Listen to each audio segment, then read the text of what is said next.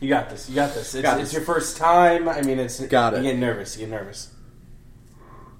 Okay.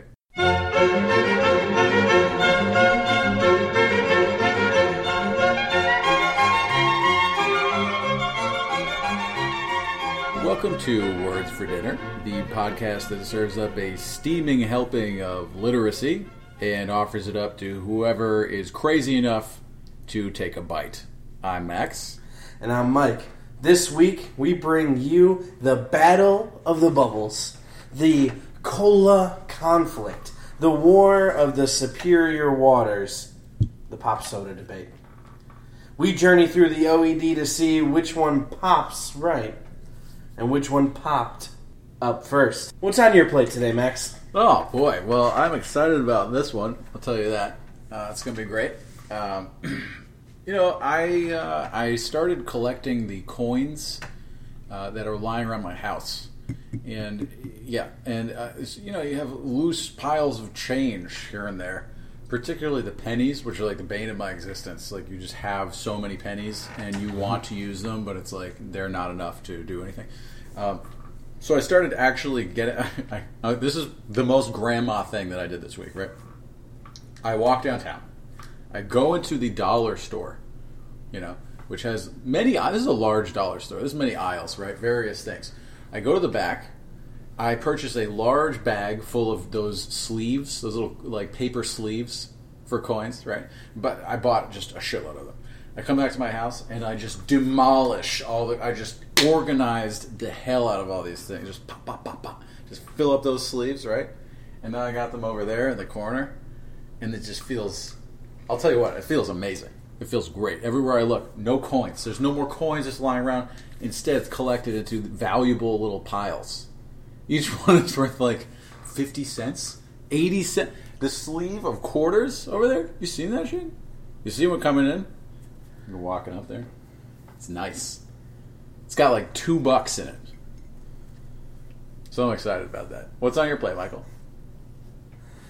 Well, this week, we teach Max what it means to say what's on your plate.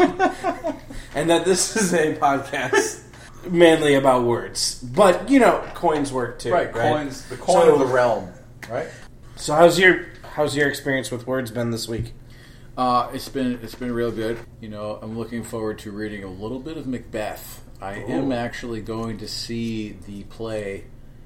You may know, you listeners at home, it's called Macbeth, or depending on your regional dialect, maybe Macbeth, or Macduff. Right? That's a different character. It's different. Yeah. So I keep waiting for the sequel to Macbeth, which is the Macduff. When's that one coming out? Actually, in all seriousness, I did see a trailer for a new movie that is coming out. It is the screen adaptation. Well, probably, the third screen adaptation, the seventh, whatever. Who knows how many screen adaptations there have been of Macbeth. Michael Fassbender. Mm-hmm. Have you seen this? No. Dude, you gotta check it out, man. It looks...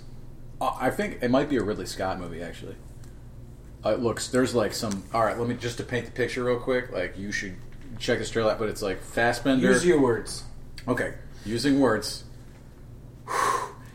Fassbender is just emerging from a sort of mist of death, he sort of just looks badass. He's got this sword thing going. He's wearing chainmail. He looks emotionally bereft, in an appropriately Shakespearean way. He utters some of the lines that we all know, and he's just showing some good acting in his chops and stuff. No, but honestly, it looks visually really, really stunning. Looks nice. Like a good movie. So I'm excited about that, but I'm trying to read the actual play before I get in there. Nice. So that I have the background. Have you never read the play before? I have, but it was in ninth grade. Maybe. Oh, wow. Yeah, it was a long time ago. Did you read any Shakespeare? I had to do it back in undergrad, so I think that was earlier than ninth grade for me. But did you do it in undergrad as well? Is that what you're trying to say? Yeah. Yeah, so it's been a while for me as well. Nice. What have you been reading lately? What's I've been trying to get through all the choice books for my students in the comics class, but going through some really fascinating, really good books. Just opened up a book called Any Empire by Nate Powell. Right, visually absolutely stunning right now. Nate Powell helped do the book March, which is the comic version of Congressman John Lewis's experience in the civil rights movement. So there's like interactions with MLK and whatever. It's gotten a lot of press, recently, right? But Nate Powell did a book, I think, before that. It was called Any Empire, and it's about kids. It's about one kid specifically who is like kind of dealing with a military family that moves around a lot, and they're in this area. And then I think later on in the book, as adults, these kids that are the main characters come back. But visually, it's like incredibly beautiful right now. Like it's really good, and like the transitions are gorgeous and whatever. But the book that I really got really excited and pumped for, and that I'm thinking of writing a paper on, I'm thinking of doing a proposal for a conference on, yes, just very exciting, is a book called My Friend Dahmer by Derf Backderf, right? Yeah, no. His name, I think the author's name is actually John Backderf, is what his name is, right? Wow. But like he published the book under Derf Backderf, right? Which is what he writes comics under the name of, right? I think that's my favorite pseudonym ever. It's pretty great, and it's about Jeffrey Dahmer, but Backderf was friends with Jeffrey Dahmer in high school. So that's true. It's a true story, right? So this is a memoir, part memoir, part like just kind of nonfiction of Backderf's interactions with Jeffrey Dahmer, right? And it is intensely good, right? The art is something that I don't necessarily get inspired by as much, right? It's not as like visually unique, right? It's not very busy, which is the other type of art that kind of throws me off, like like a lot of things going on.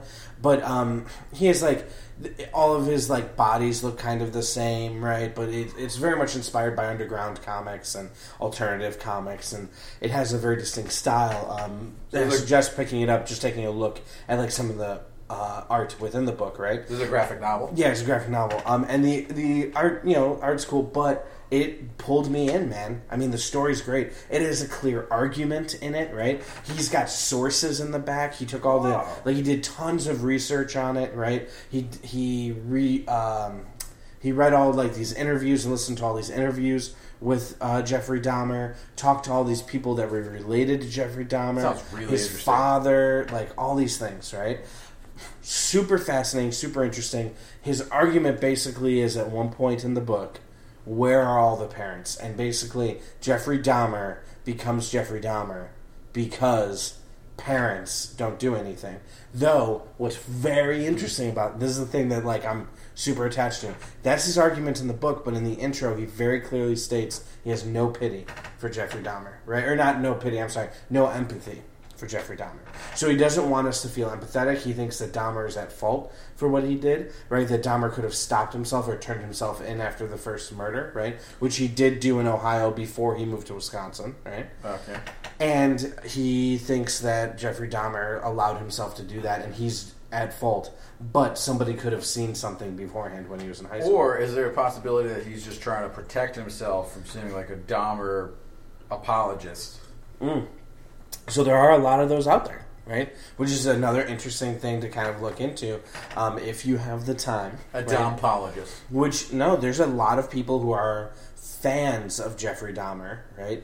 And say that Jeffrey Dahmer is a product of a society that treats outcasts, people who think or act differently, like completely awful. And so I think you're right. I think Backderf is setting himself against that because that seems kind of absurd, right? Jeffrey Dahmer is like the most notorious serial killer since what's the guy from Britain, right? Oh, like Jack the Ripper. Since Jack the fucking Ripper, right? He killed like 17 or 18 people in Wisconsin, right? Yeah. Mutilated them, raped their dead bodies, like all these awful, terrible things. Like this is fucked up, right? Yeah. So this is a fucked up thing. Yeah. It's not positive, but dealing with him in high school is fascinating because even the interviews that Jeffrey Dahmer gave with everybody said that his last happy moments were in high school. So meaning that Backderf, right, is kind of part of that, but they weren't even good friends. So it's so great. It's critical of, like, the author's critical of himself. He's critical of the society around himself. All these things, right? And there's just so many interesting coincidences of, like, when Jeffrey Dahmer performed his first murder, right? And, like, moments before that where he was going to murder somebody, but something happened that prevented him from doing so. All right, and all these it's so fascinating. It's so good. It's worth taking a look at, and it's something that I strongly suggest right now. And I know that's something that we've talked about, like leaving to a like a dessert like thing later on. But it's just like the only thing really that I've read lately that has really inspired me a lot. One thing that this reminds me of is there are a couple quick books that I'll mention that are on my list that I have not read. In doing the research for today's episode, I did stumble across a couple that really caught my interest. One of those is called A Nation of Outsiders, How the White Middle Class Fell in Love with Rebellion in Post-War America. It's by a historian named Grace Elizabeth Hale, who's a professor of history and American studies at the University of Virginia. That one is really interesting. And, I think there's maybe something else here that I need to take a look at. But that's right. Here's the other one. And these are both nonfiction books, so that's interesting. I tend to try to read more fiction than nonfiction, but this other book is another nonfiction one called Cocaine, an Unauthorized Biography by Dominic Streetfield. So that one also is on my list, and you will see why these topics are related. So maybe we should cut to the chase here. Maybe we should dig in. Get to dinner? Come on, baby, let's do it. Let's get to dinner.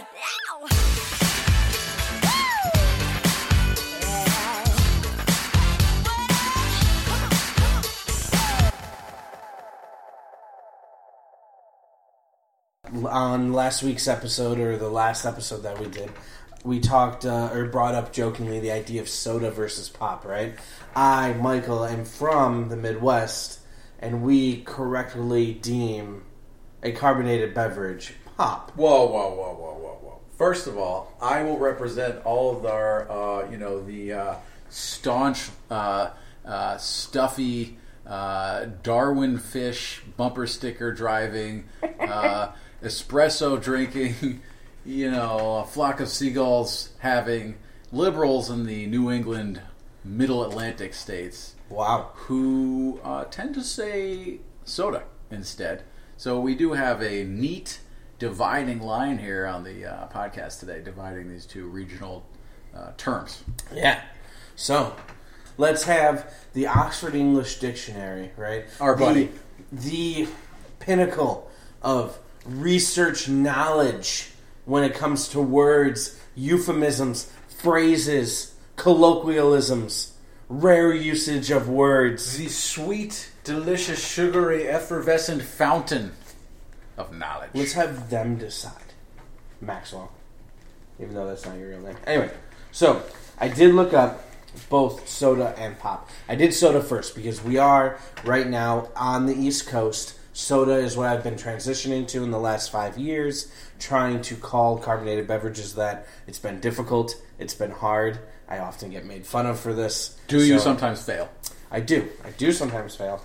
But the worst thing, the thing that embarrasses me the most, is when I'm on the phone with my father, and I say soda, and he says, it's not soda, Michael. It's pop. And he calls me Michael, right? It's like using that full name where he's ashamed of how far gone I've become. It's a sad story. Yeah, and he feels distant from me. Familial discord. Mm-hmm. I mean, it's a serious, it's a moment. Yeah. But I started with soda, right? Soda has a ton of definitions to it. So many. So many. There are three main definitions to soda here, right?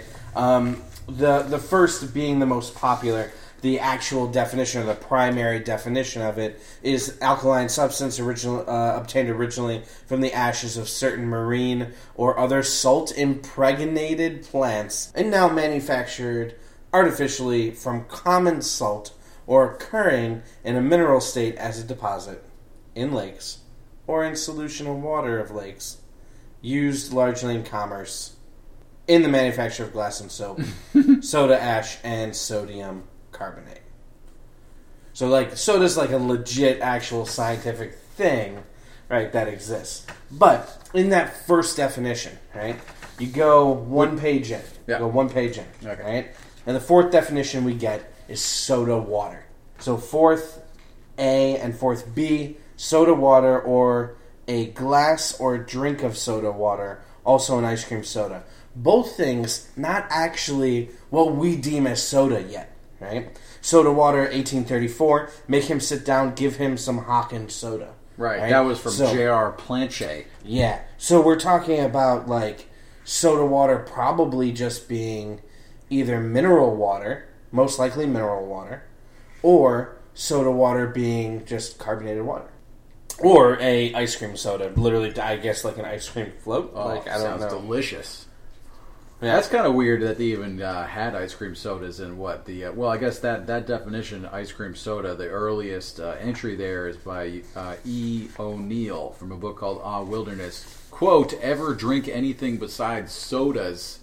And then in 1962, A. Lurie, quote, vanilla sodas with strawberry ice cream. Maybe that's the first mention of the ice cream soda definition. That's 1962. So I guess that isn't too much longer. So, later on we're going to get to the actual use of soda as a term for what we carbonated beverage. That sweet, carbonated, cold beverage, right? Delicious. Yeah, just on a summer day kind of thing, Refreshing. Yeah, refreshing. We're going to get to that. But first, there's a giant list of compound words. And what I would like to do now, right, as a treat for our readers who have sipped from our absurdity for at least an episode and 25 minutes, right?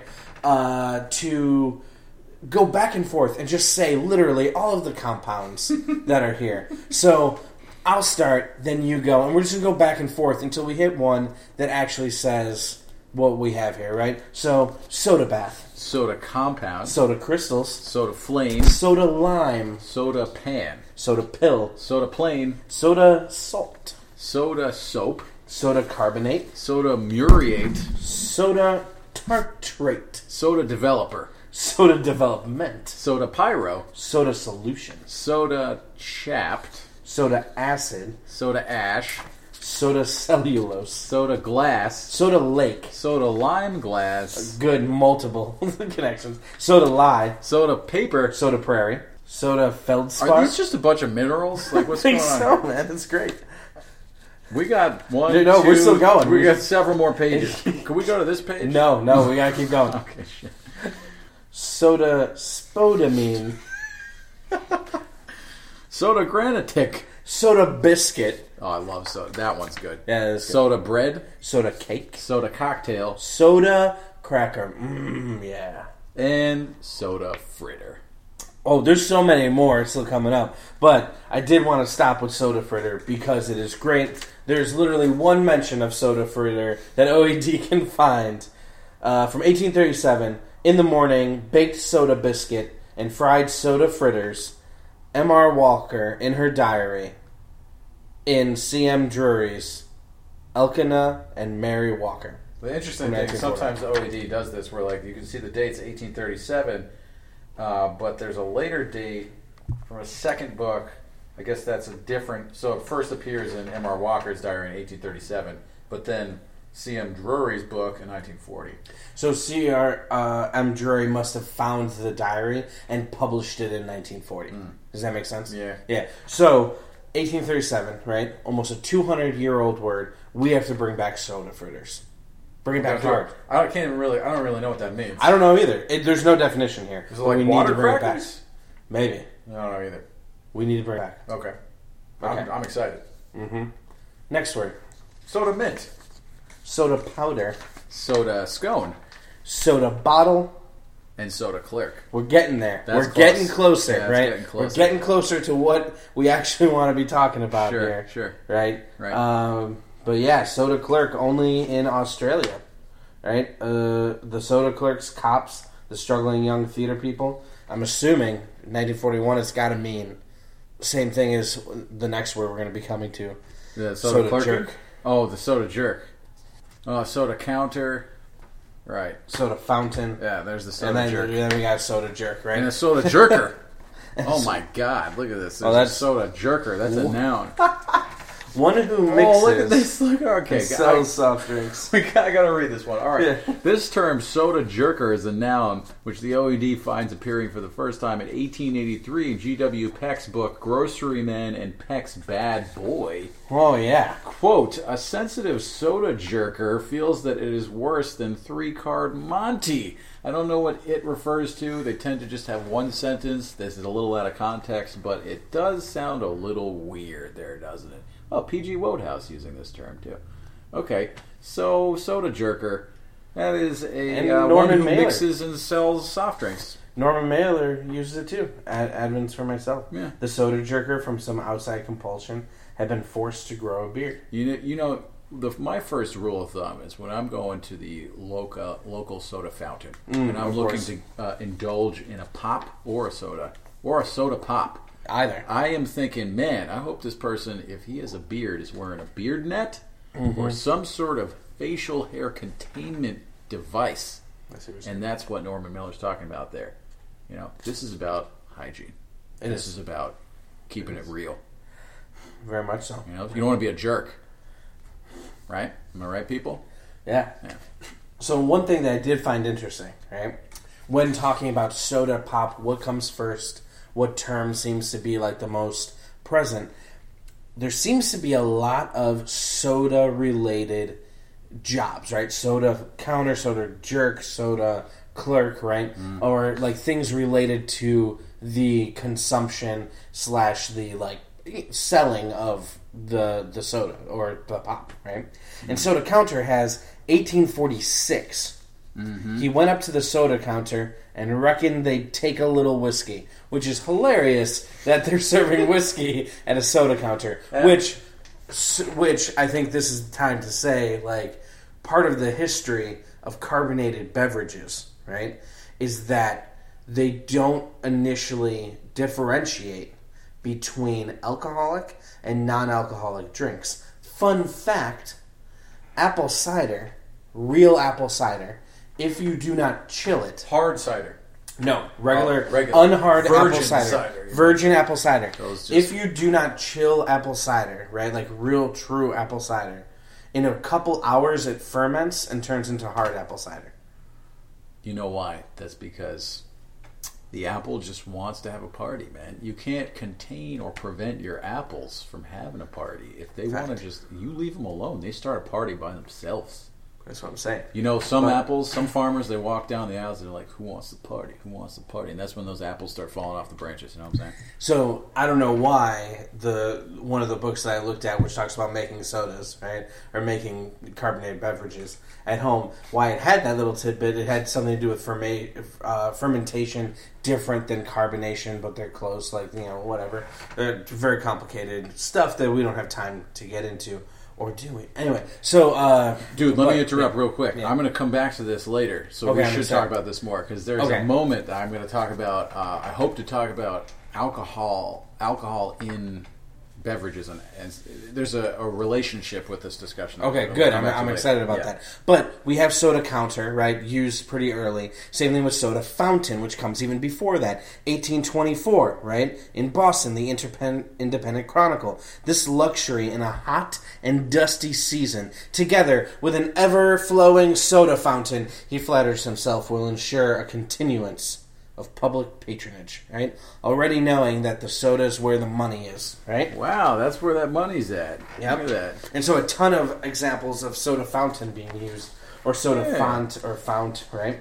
So we got a soda jerk, soda jerker. I do want to make a shout out real fast to my brother, right? My brother, no, I got to give him a shout out here. No. And this is why. My brother's first job on his W-2, when it would come back and it said, what is your title? right?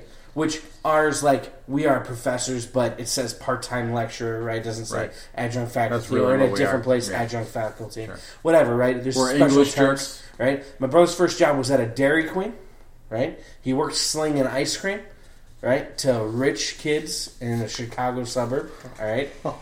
His technical term was soda jerk. Wow. In the 2010s And where was and this? before in Chicago, but Dairy Queen all over, they're called soda jerks. They are. Technically, on their You know, there's job a little, title. there's a little retro vibe at your DQs. You know, we were talking about There is. DQ earlier this week. There's a little bit of that sort of vintage flavor that you might get when you look at the sign. It's got that sort of old school font, kind of like Coca-Cola might have. You know, I like the Old reference. You're school very vibe. excited about talking about Coca-Cola. I'm pretty excited for it. But we finally, after all that time, after all the compounds in which soda comes in, we get to soda pop. Flavored soda water, right? First time that this term gets used according to OED, 1863, Walt Whitman, wow. Daybooks and Notebooks, the continual soda pop-like burstings of members calling Mr. Speaker, Mr. Speaker. Wow. So So- Walt Whitman coined this term, as far as we can tell. Yeah, so it obviously must have been used beforehand because he's using it as a metaphor, right? He's saying that it's soda pop-like, right? Yeah. So it must be a common, Phrase. in common usage, at least around where he is. So he just codified it in writing for the first Yes. time. So it's the first time that soda pop's used there, which is great. 100 years later, right? The next major use of it, I guess, which is in 1963 in The Listener, February of 1963. The man who drove the soda pop lorry. So that just seems general, you obviously know what this is. Looks like soda is old, right? Yeah, At least it's the old. word soda That's is old. pretty old, all right? And then obviously, as we did with podcasting before, and as I'm sure we'll do with other ones, the obsolete meanings of the word soda are beautiful, absolutely beautiful. Yeah, they're we nice. have two different ones. I'm not the first being obsolete and rare definition, a form of indigestion and heartburn. That Which actually is- says it comes from the modern Latin soda. Oh, and I'm sorry. It was actually never adopted in English use, according to the OED. That's so Oh funny. my god! That brings us to pop.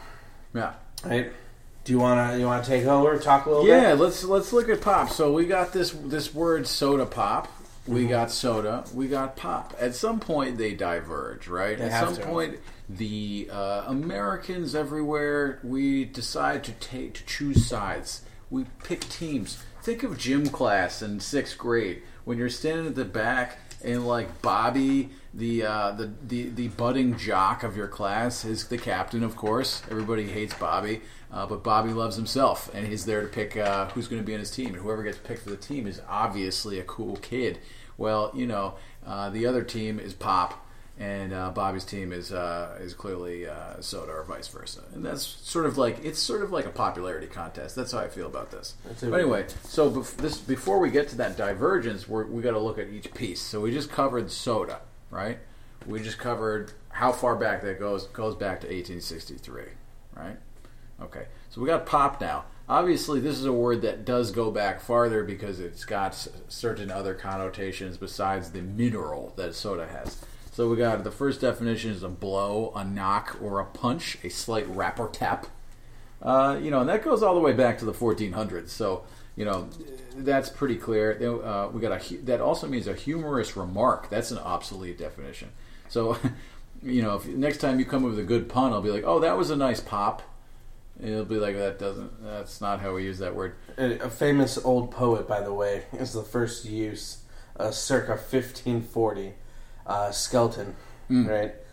With your merry pops, right? Meaning like a joke, which is pretty great, Yeah. right? I love when words when poets invent words, right? Which I'm sure we're going to see as we keep going through. Like, we have Walt Whitman already. We have Skeleton. Like we said, Norman Mailer before using Soda Jerker, right? I'm sure we're going to see this pop up a lot. But it's just so much fun when things. Yeah, you see what I did? When we see things that are from really famous people, and we realize, this word is still in our vernacular. Yeah, right? like Walt Whitman. We just saw with Walt Whitman. Yeah. Here we go with Skeleton making that obsolete usage of pop. He actually pluralizes it and spells it P-O-P-P-E-S, which means jokes. And then in the third definition is we have the first appearance of the pop fly in baseball. Isn't that interesting? It's in the Boston Daily Globe in 1884. And that's where that first pops up. Right? Let's see what you did there. There you go. So then we got the pop fly. We got a short, abrupt, explosive sound. That's another definition dating from the 1500s. We have a regional English term that says the length. This is a definition that's interesting. The length of time taken by a pop, a moment or an instant. We also have the rapid opening of a pop valve, the steam pressure at which a pop valve is set to open. So these are sort of all related to onomatopoeia, right? The sound, the sudden sort of burst that you get when you open a bottle or something like that, or shoot a gun. The next definition is slang term for a pistol. So a pop is the noun form for a pistol. In the Caribbean, it's often used to mean several winter cherries. That's weird. Also a very old term. So then the next one is a colloquial term that we're interested in. Do you want to talk about that one? You can go right ahead. You can give it to me. Because it's going to get real right now. It's going to get serious. Yeah. Right? I'm ready. As a colloquialism, meaning an effervescent or carbonated drink, originally ginger beer or champagne. Champagne for those who Champagne. don't understand my delicate Chicagoan. Right? Right. Now, usually a non-alcoholic fizzy drink, right? Let me start with first the sentence and work backwards to the date. A new manufactory of a nectar between soda water and ginger beer and called pop because pop goes to the cork when it is drawn. It is from the selection of letters from R. Southey, 1812. 1812. Let me remind the jury that soda pop, 1863. That's right. So we know pop, but the first use of pop. I see what this is about. You guys are trying to score some points for your team by saying that pop in this definition goes back farther. All I'm saying is that it goes back farther. That's all I'm saying. 1812, man. That's a long time ago. Right? Now, here's the interesting thing. This sentence clearly has the phrase soda water. Correct? Yeah, it does. Right? In the definition of soda water for OED, it says that the first time soda water was used, 1834. Yeah, which wouldn't make sense. It had to be before 20 this. years later. Yeah, it had to be before that. Yeah. On the Wikipedia page for names for soft drinks in the United States. Yeah. You too at home can look this up. But there's a nice little easy to read table here, and it's organized by date. And the earliest appearance of a word using any of these forms is soda water, and it says 1798. There you go. So this is Wikipedia. I think the OED is more credible, but at the same time, we do have that term, which is listed here. And to be fair, before 1812. We also don't have the definition of soda water with us, right? I didn't look up that. I just looked up the word soda and the word pop and kind of went off that, right? So, if you find something with soda water, that's great. But we have 1812 with pop. So that means that the hyphen of soda pop comes from the word soda and water, not a divergence of the word soda pop, right? Meaning that when we say soda pop now to try and be the in-between of the words pop and soda, actually, soda pop was created by them being separate before. So soda pop they each evolved independently. Yeah, it must have evolved independently and then come together to actually form the word soda pop. Right. In reference to, the sweet carbonated beverage, which is fascinating, right? That usually you'd see a word maybe like split up, but instead here we see the unification of it, right? I mean, that seems to make sense because of the hyphen in there or whatever, but still, it's an interesting thing. Yeah. You think they'd go from soda water to soda pop, right? Or to soda, sweet soda or something like that, but it seems not to be the case. It seems like they just sort of bumped into each other hundreds of years down the road from whatever. They just were like, wait a second, we mean the same thing. Oh, holy crap. Oh my God, this is embarrassing. You ever go to the office Christmas party and realize you and Doris are wearing the same sweater? That's worst. That is a perfect analogy for this. This is exactly what's going on here. Soda and pop, they each are wearing the same sweater. They walk into the same party, and it's an awkward moment. That's what happens. That is what I'm going with here. You're ridiculous. So anyway, in the meantime, I did find out the definition of soda water here. It says soda pop. Yeah, so this is funny because that's Merriam-Webster, right? So that's just a current modern day definition. So obviously that's what it means. But the first definition is a little bit more specific, and that says an effervescent beverage. Yeah. That means the bubbles. Mm-hmm. Consisting of water charged with carbon dioxide. So it just it means anything with carbonation. Yeah. That's so. This is another aspect of this that we haven't looked into. And really, honestly, we could spend 17 episodes on this topic because there's so many things to look at. There's the chemical side of things. That's true. Like, how does this develop from alkali? I noticed alkaline and alkali qualities appearing a lot here, which really is just a term that has to do with a base that is associated with salts, naturally occurring salts. So lye and lime and stuff like that. Old ocean beds and lake beds, which is where alkali sort of appears naturally. This is one of the terms that was associated with soda from an early age. So there's that. And we could pursue that. There's the etymology of it, but I think we're more concerned with the etymology of it than anything else. There's the cultural aspects, right? Because this is a regional dialect, so this is really all about culture, too. We could look at the sociology of this and look at the population migrations that are occurring. The Great Migrations of the 1900s probably affected this a great deal. Because if we're going to get to that map, we got to talk about that map, maybe. Of course. Right? Next.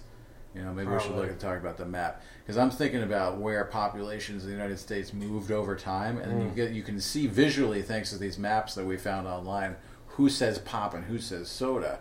And it's pretty interesting because you see this large swaths of one color. Yeah. And then there's single areas that pop up, you might say, that are, speaking a different word. Yeah.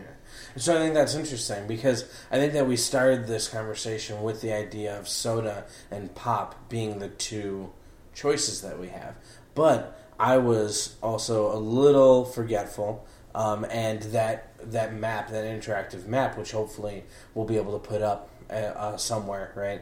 A link to that. If we can't, popversussoda.com has the map in which you can actually vote and become part of that thing. It's just a website which is literally just you add your name in, what county you live in, what you say it, and it gets added to the data immediately, which is fascinating, right? But sweet. Yeah, literally. Anyway, so but we're forgetting one term in this battle of the names, which is Coke, and this is something that I found very interesting, which is I actually grew up with my dad fighting between saying Coke and pop, because my father often drank Coca-Cola above Pepsi, right? Becomes a product thing, and you're going to get much more into that in a second, which I'm excited about. But we do have the regions in which they say different things, right? Which it seems like the East Coast and some other parts of the West Coast, right, say soda the most, right? We have a large swath across the middle of the country and the northern west, right, that say pop, right? And then a lot of the South that seems to say Coke, meaning all the same thing, a sweet carbonated beverage. And I think that that's really, really fascinating, right? That most of that space, right, in the actual amount of space seems to be pop. Pop seems to cover the most amount. Now, population-wise, actually probably not. Population is probably soda. Because if you notice, it's California, Florida, and most of the East Coast, right? Highly populated, very dense areas. And a little outlier, which is fascinating about these maps as well, the map on popandsoda.com, and you can find many of these different maps. A quick Google search brings up like 4 or 5 different maps that you can actually use. Mm-hmm. Some that are interactive, some not, some that get really specific. But the popandsoda.com, or popversussoda.com, actually separates it by county. So what's fascinating about that is that, for example, like some of the maps that we've seen, Chicago, where I'm from, calls it pop, but Milwaukee, a short drive, an hour drive from Chicago, depending where you are in Chicago, right? But an hour drive, maybe a little bit more. They call it soda. They're just like this island. Now you're from Chicago, yeah, and they say pop, right? In Chicago, they do. Everybody you know. Not everybody. So some people do say soda, right? Really? So what's fascinating? Do they get ostracized? Do you pelt them with snowballs in the summer and July? They walk down the street, you throw an ice ball in their face. So when it is July and it is snowing in July in Chicago, we do pelt people with ice, but that's just because you guys are that's to Chicago nice, up, right? That's what it is. Because for the the winter real is world. coming, right? Yeah, that's what you do. Winter is always coming, right? And when it's winter, we say construction is coming, right? Those are our 2 seasons in Chicago. Sort of like the movie 300, like how yes. they release the boys when they're like 7 years old into the wilderness to like raise wolves and stuff yes. like that. Except in Chicago, That's we Chicago. do, right? We release our 8-year-olds into the winter. The deep right? dish pizza. So like January, right? We give them a coupon to Giordano's. Yeah. Or Lil Malnati's, depending where you are, right? Right. Yeah. You give them a coupon there, right? It's not even actually for a free pizza, right? No. It's just a discount on a pizza, right? You have to like literally rob someone or beg for the money to make the discount. We give them a snowsuit, right? The coupon, yeah. A hat, yeah. Sandals with socks. Oh yeah, nice. And an ice scraper. Suspenders? No suspenders. It's like a full-on snowsuit. Now, do you give them a coupon or do you give them a coupon? Both. You get both, okay. Or either, whichever one sure. makes sense to you. Sure. So we do that.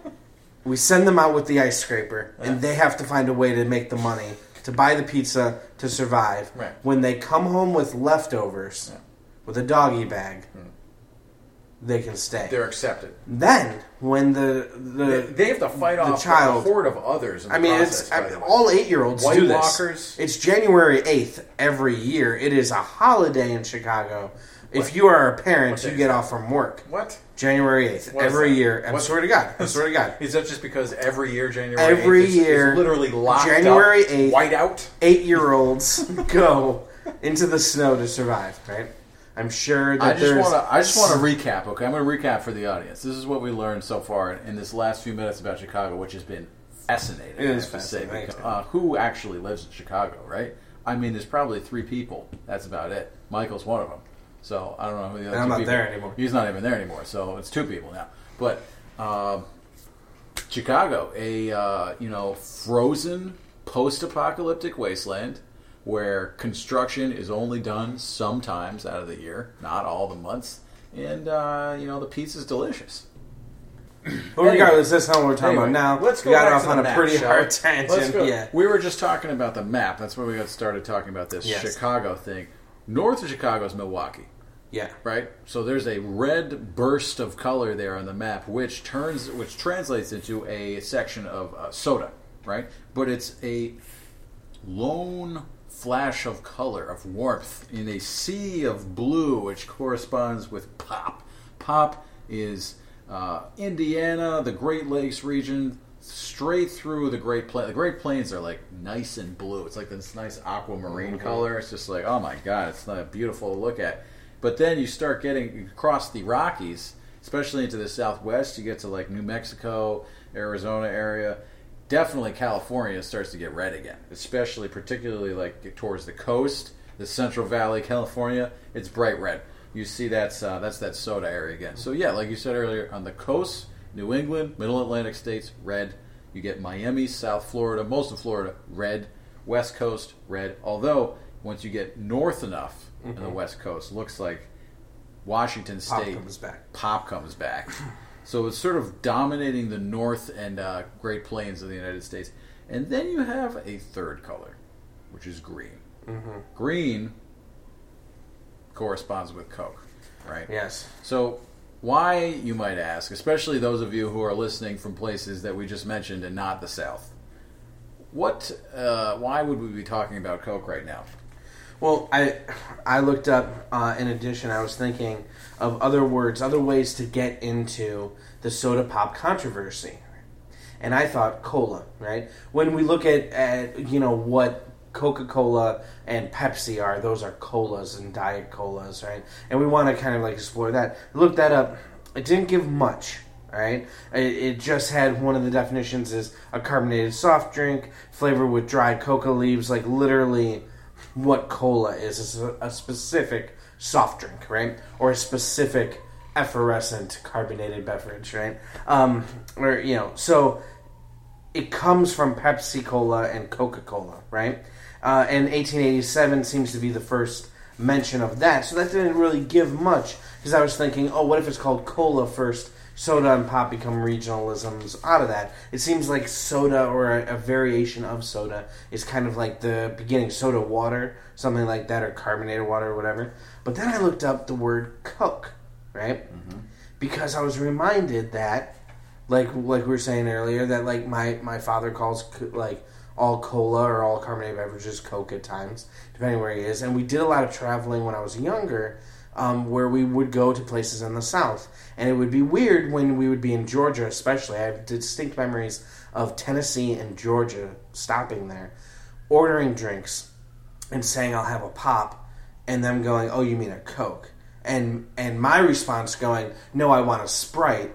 Right? And them going, "Oh, that is a Coke. That is a Coke." And like there being a lot of confusion there, right? A lot of things going on. And so this came back to me as I was doing this research. This like flare of things. And then the map brought that back too, where it's like, oh my God, yes, Coke is the other. We shouldn't ignore our southern brothers and sisters and those who don't identify in that binary system of gender identity, right? Those who live in the South and do that, right? Sure. Like it's great. So Coke, bringing it in, right? And you seem to have done the most research on Coke, the most kind of in-depth conversation about it. And I am excited. You've been teasing about it this whole podcast. You teased me about it beforehand, so I'm just ready for the tease to be over and you to tell me your story. Okay, Coke, right? So the interesting thing about Coke is this is the third head in the three-headed dragon that we've been discussing, right? We got this the chimera of carbonated beverages. See what I'm saying? The lion's head, the dragon's head, the goat's head, the wyvern head. Right, if you will. The the Cerberus, if you will. I'm just naming mythological creatures. So this is the third color on the map, which is pretty much evenly distributed throughout the American South. Right, it goes pretty much from the Georgia through Tennessee, Louisiana, Missouri, into Texas. So this is where probably the most puzzling of the three terms is used, though, as you just described. I could see this could cause some confusion.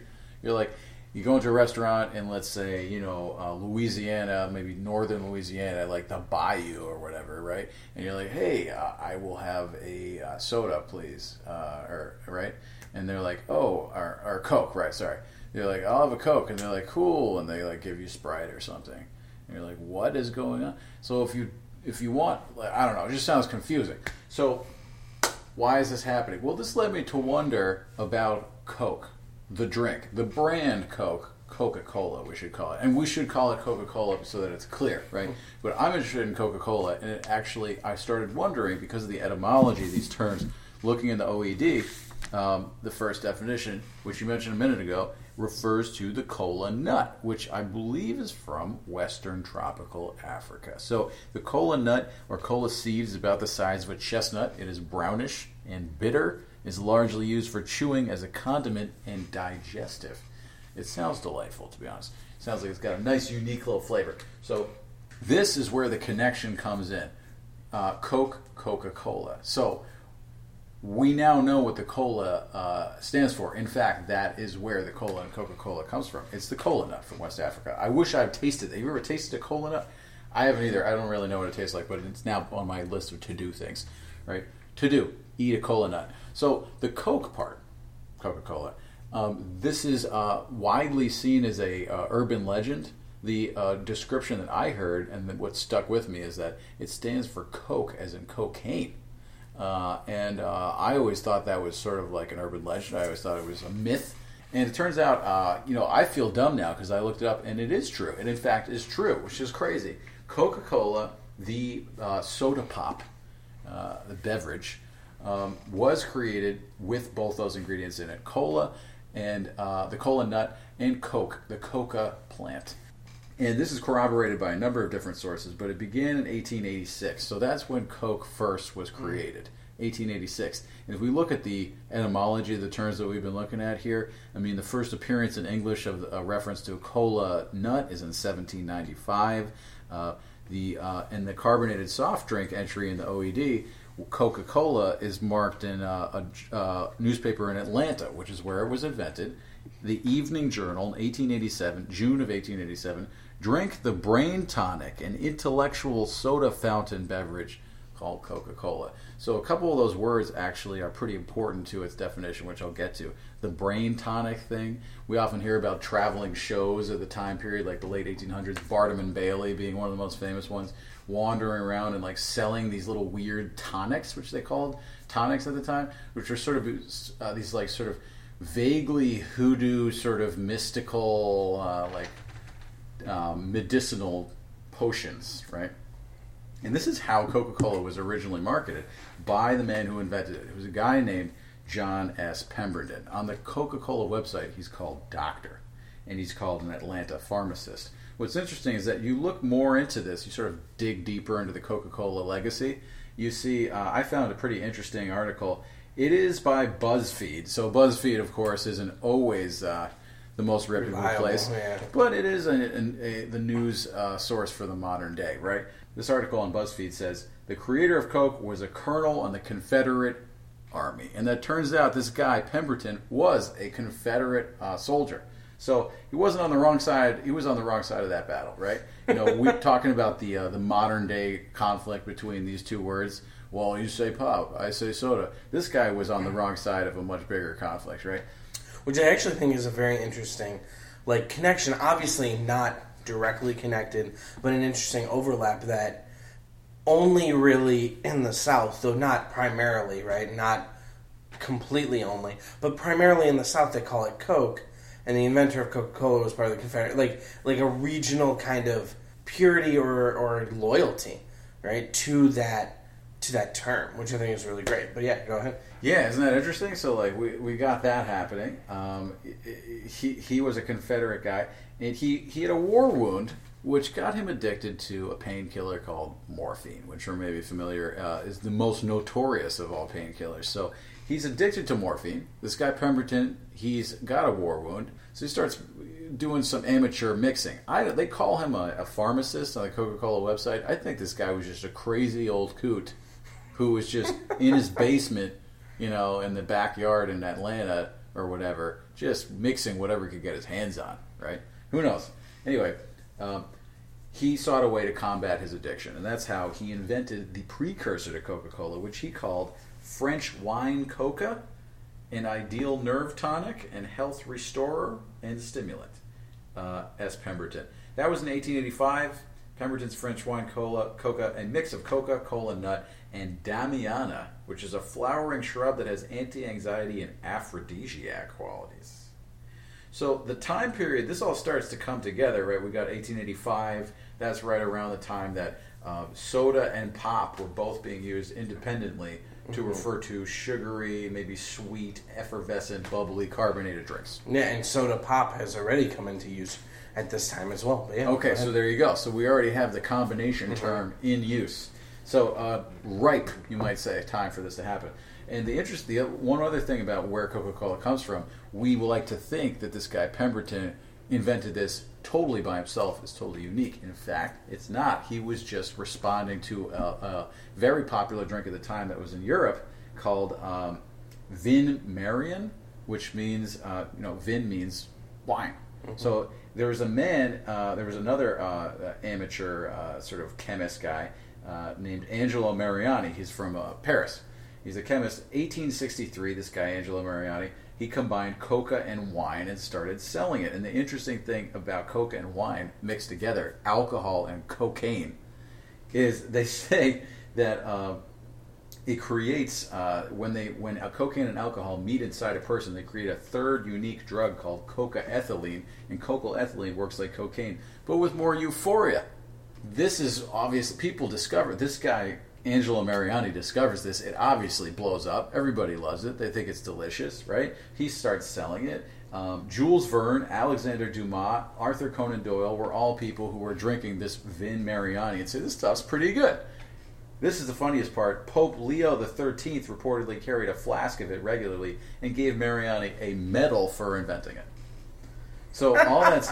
That's pretty funny. All that's happening. So this says, seeing this commercial success, Dr. John Stith Pemberton in Atlanta, himself a morphine addict following an injury in the Civil War, set out to make his own version. He called it Pemberton's French wine coca, marketed it as a panacea, meaning a solution to all ills. Among many fantastic claims, he called it, quote, a most wonderful invigorator of sexual organs.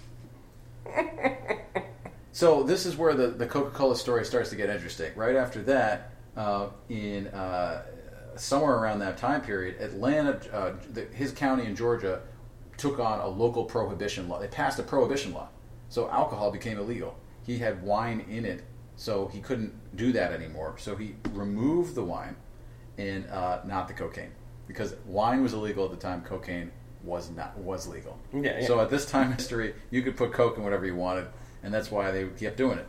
So he made it more sugary, as a response to the changing laws.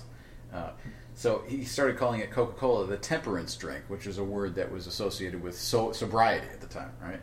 So this is the part that I found most interesting, right? This is the sort of the third step that I'll mention in the Coca-Cola evolution.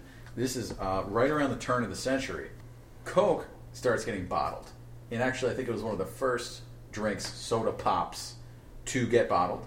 This happened in 1899, and it was being sold for a nickel at the time, right, which is insanely cheap, right? But this allowed it to be sold outside of segregated soda counters. This is during the time of Jim Crow. So you have segregation in full effect, which is de facto legal at the time. So once you can buy it in a bottle wherever you are, wherever, it starts crossing the color line. It breaks through the segregation barrier. So people of all different races and shapes and sizes are buying Coke, the drink, Coca-Cola, the drink. And that's where I noticed this historian whose name was Hale, right? Her name was Grace Elizabeth Hale, who wrote a really interesting story for the New York Times about this, When Jim Crow Drank Coke. It's dated January 28th, 2013. Yeah, so she talks about how the civil rights era and some other important events during segregation during Jim Crow actually had overlaps with the evolution of Coca-Cola. The Coke part, when did Coke get dropped from Coca-Cola? Turns out around, I think it was 1903, which is only 7 years before the United States government finally bit the bullet, and they were like, maybe we better stop allowing people to do Coke whenever they want. So, but that time period, the first decade of that century, the 1900s, there was a massive amount of cocaine use going on among the American public. Everybody was doing it, probably because everybody's drinking Coke and because there's Coke in it. But other people, famous people, are doing Coke. Remember, Arthur Conan Doyle was mentioned, like Sherlock Holmes. He's got his snuff box. You ever read those stories? Oh, that's snuff. Right.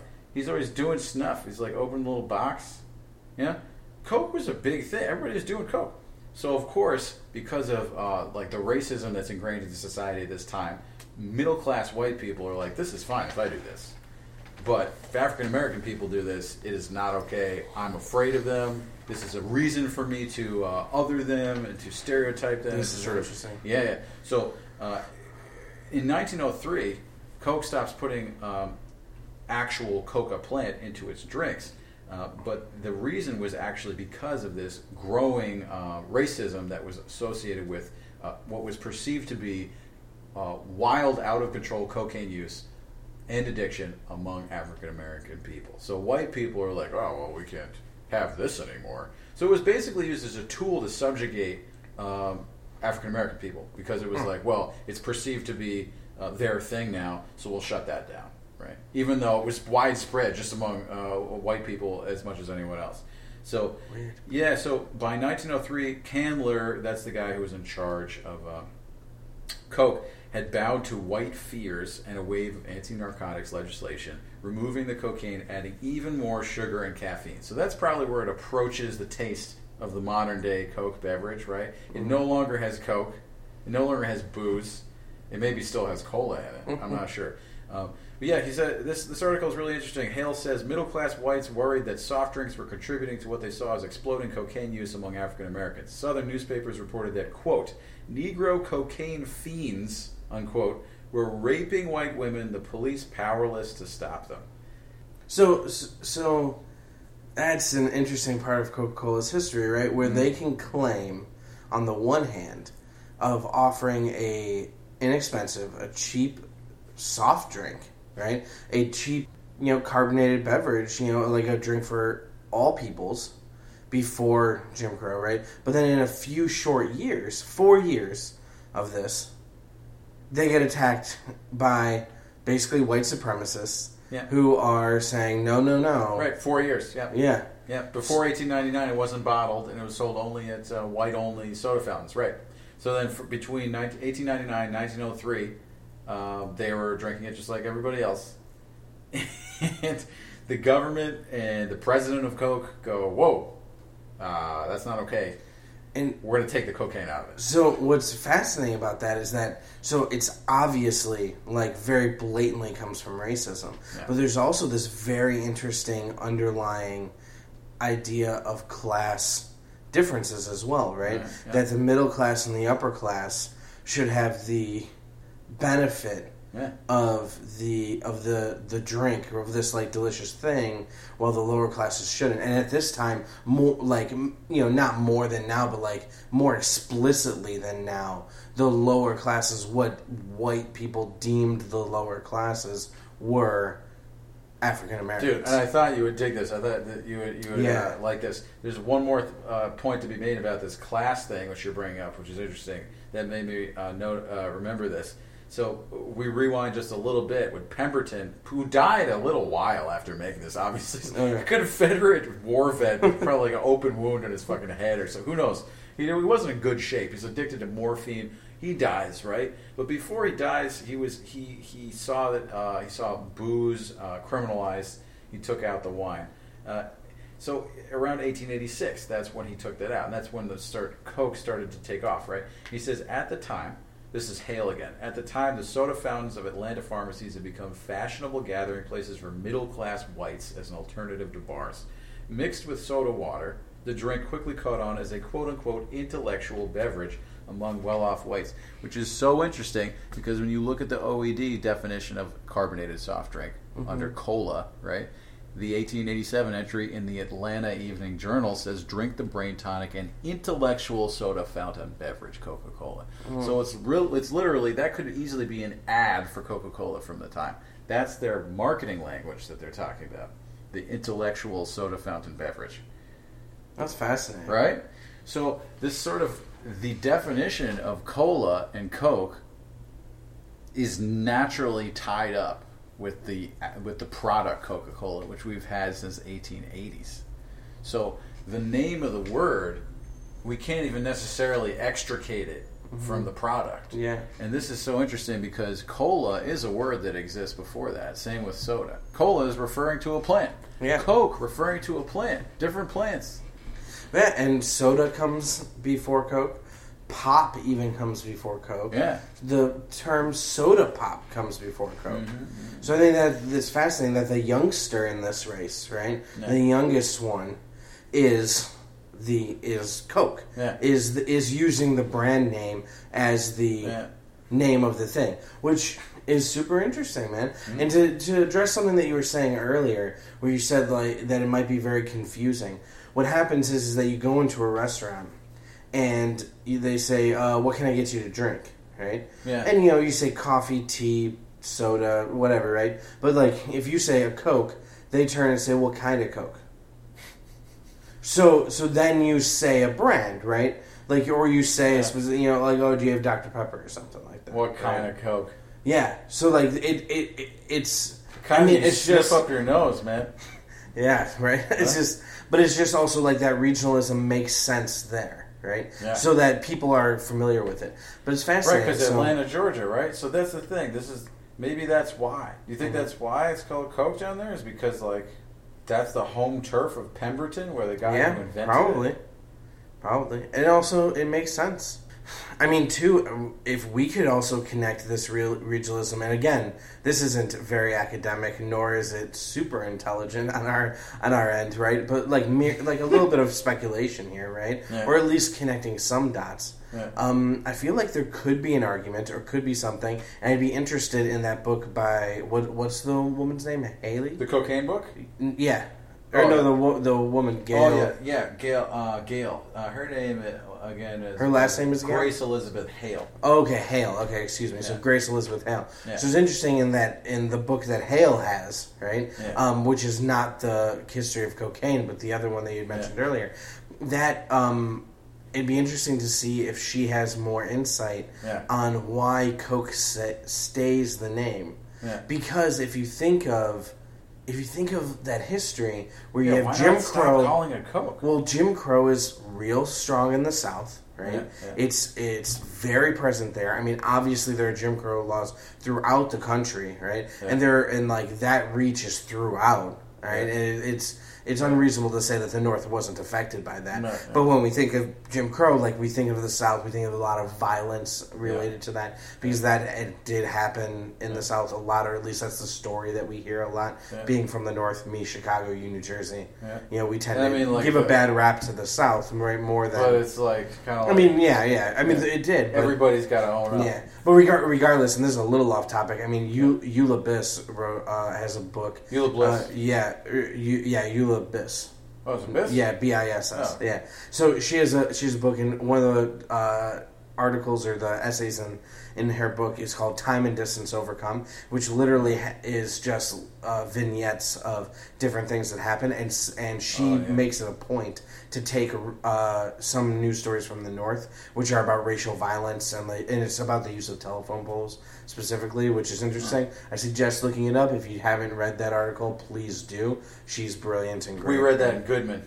Yes, we did. Yeah, that was so good. Yeah. So nice. So Time and Distance Overcome is brilliant and great, but violence did happen in the North, and that's all I'm saying is that it's important to recognize that as a Northerner, as a regional Northerner, to recognize that the North is not perfect when it comes to racial relations and violence. Yeah. But regardless, so you have Jim Crow, real hot, real heavy in the South, and if they're putting pressure on Coca-Cola, which is like a Southern thing, a Southern brand.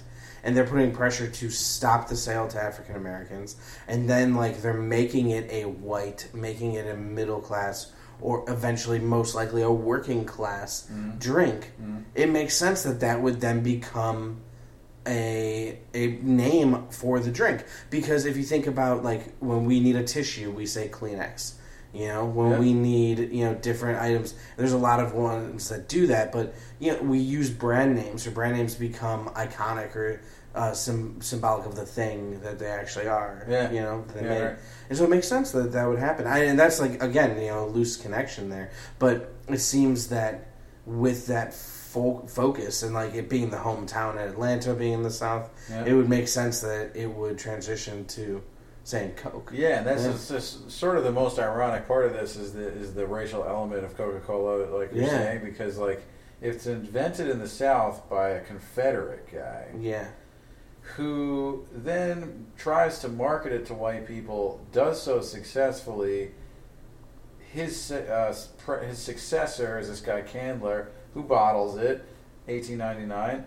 And opens it up to everybody. And as soon as the white people see other people drinking this drink, they go, whoa, that's our drink. Let's shut that down. which fundamentally changes the drink itself. Yeah, Right? you're right. Which is what racism does to people, right? It sort of messes you up on your insides, like, right? And this is I mean, like W.B. Du Bois and like a bunch of famous writers have sort of addressed this sort of. It's a very abstract notion, right? But it's how like the racism distorts and mutilates the person who is being racist as well as the person who's the victim. But anyway, so not to get off topic, but Yeah.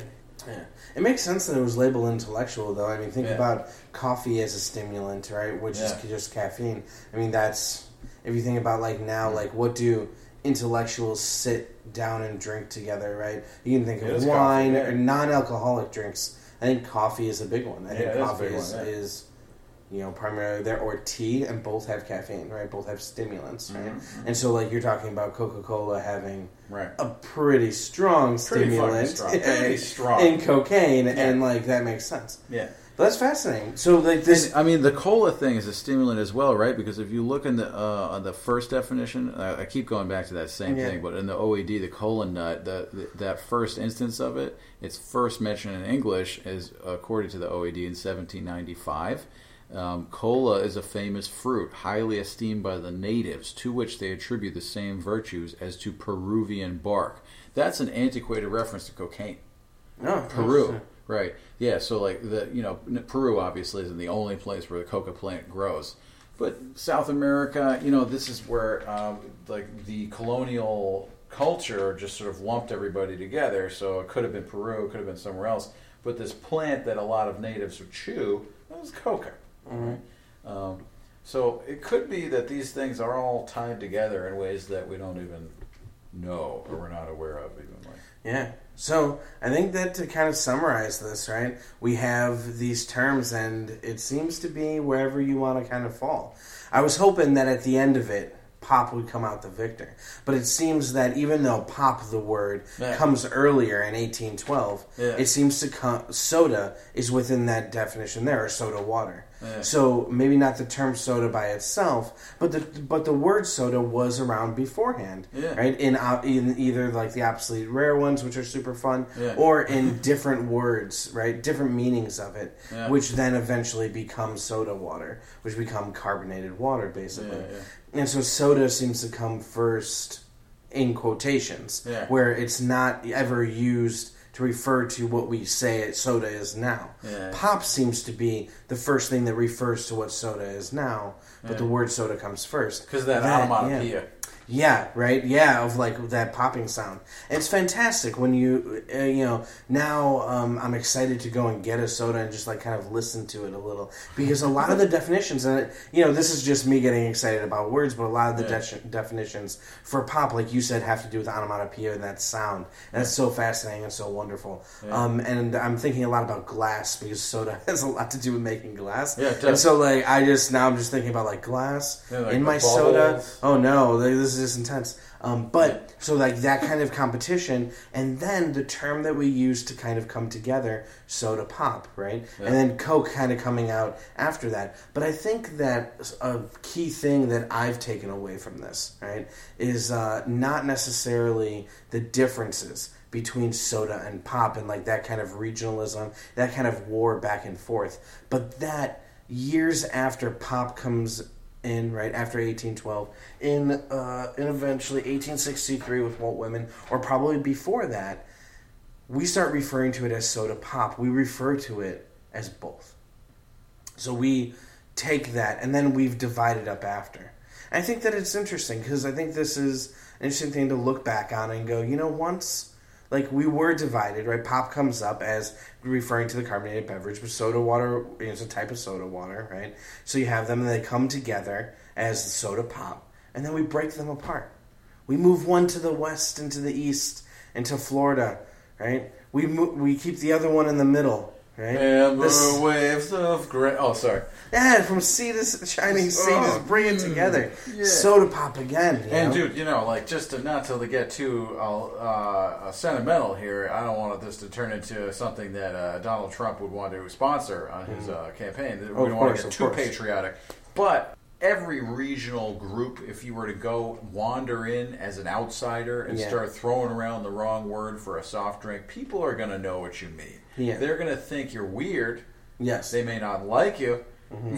They're going to understand you because we're all Americans. So if you say Coke in the South and you mean something else, they're going to know. If you say pop, I'm sure this has happened. You probably by mistake, Freudian slip, you wander into a, New York area White Castle. You're like, can I get a pop? They'll be like, yeah, sure. And then they just nail me in the face. Like, they hopefully give you a soft drink. And if I were to wander into some, Giordano's and say, hey, could I get a soda? People be like, listen, man, are you wearing enough layers? Because it is negative 45 out. I'm going to need you to bundle up. Seriously, this isn't even about me. I'm just worried about you freezing to death. And I don't want to have a body in my restaurant. This is a Giordano's. We are a family establishment. Mm-hmm. We can't have dead bodies in here, right? Unless there's... Is there humans in the pizza? It's no. There's humans in the river. In the Chicago River. Yeah. That's where we dump our That's why it's green, right? No, it's only... yes, it is green all the time. But it used to be greener, if that makes you feel better. Sure. And actually, to be fair, they have actually removed the dead bodies from the Chicago River. It used to be that you could see floating dead bodies in the Chicago River back... Like, this is way back, right? Chicago River was a very dirty river that they've been trying to clean, and they're doing an okay job. But then every St. Patrick's Day, they literally just dump a bunch of, green goo in it to make it greener. It's very confusing. It's like the Return of the Ooze, or Turtles 2, the second Turtles movie. Yes. But I did want to mention just one last thing with relation to this, because we're closing it up, that one of the books that was recommended for this was a book. If you go to the Wikipedia page, it's the fourth source that it uses when it talks about regionalisms in relationship to soda and pop. Like, which one do you call it? And it's a source for a book that you can find on Amazon. You can read the introduction. The introduction has a pretty detailed history. Andrew Schloss, Homemade Soda. It is not a history book. It is a book, as the title suggests, about how to make homemade soda, right? And it talks about the regionalisms a little bit, but mainly the history of soda. And he never cites the sources. He never has bibliography. No fucking idea where this comes from. But he seems to be the only person that I could find that really does that. And again, if people know decent history books from 2011 too, we should hunt him down. We should talk to him. Yeah, right. See where he got that information from, right? Do a special episode. I just made it up. It sounded right. I was on my porch out back. I was mixing some things I found on the ground. It's just and it's soda. History repeats itself. So it'd be interesting to see where those come from, and if anybody knows, any of our listeners know any good sources on the history of soda, right, carbonated beverages, soda pop, or any good books on the history of that conflict between the terms soda pop or Coke, right, all would be very interesting for us to look into. I mean, you got from this 2 books that you're interested in reading. Yeah. And I'm sure, too, our listeners know that, this is late at night, this podcast, as opposed to the previous one we did. Because there's been a few times where both of us have just gone, and yawned. So I apologize for that. But I think this was a great show. I think this was exciting. Next week, do you have any ideas, Max, for what word we're thinking of having for dinner, or are you still looking up recipes? Just like my mom used to. She used to surprise me with that. I would come home and she'd be like, "It's meatloaf," or "Hey, we're having pizza." And I'd be like, "Hell yeah, I hope it's the pizza." You know what I mean? Mm-hmm. But it's best to keep your audience, your customers, your foodies, yes, on their toes. You might say, on their proverbial toes. So we'll have to just wait and see for next time. All right, that sounds exciting. All right. So thank you for listening to Words for Dinner. This week we were brought to you by Air. It's what you breathe. Oh, and my pop and my soda are both brought to you by the sun. It burns the crap out of you if you don't cover yourself in lotion. Fair. That sounds fair, especially if you're fair. You like that pun? That's your pun for the end of the day. So thank you very much for having dinner with us. Enjoy the rest of your evening, and good night. See you next time.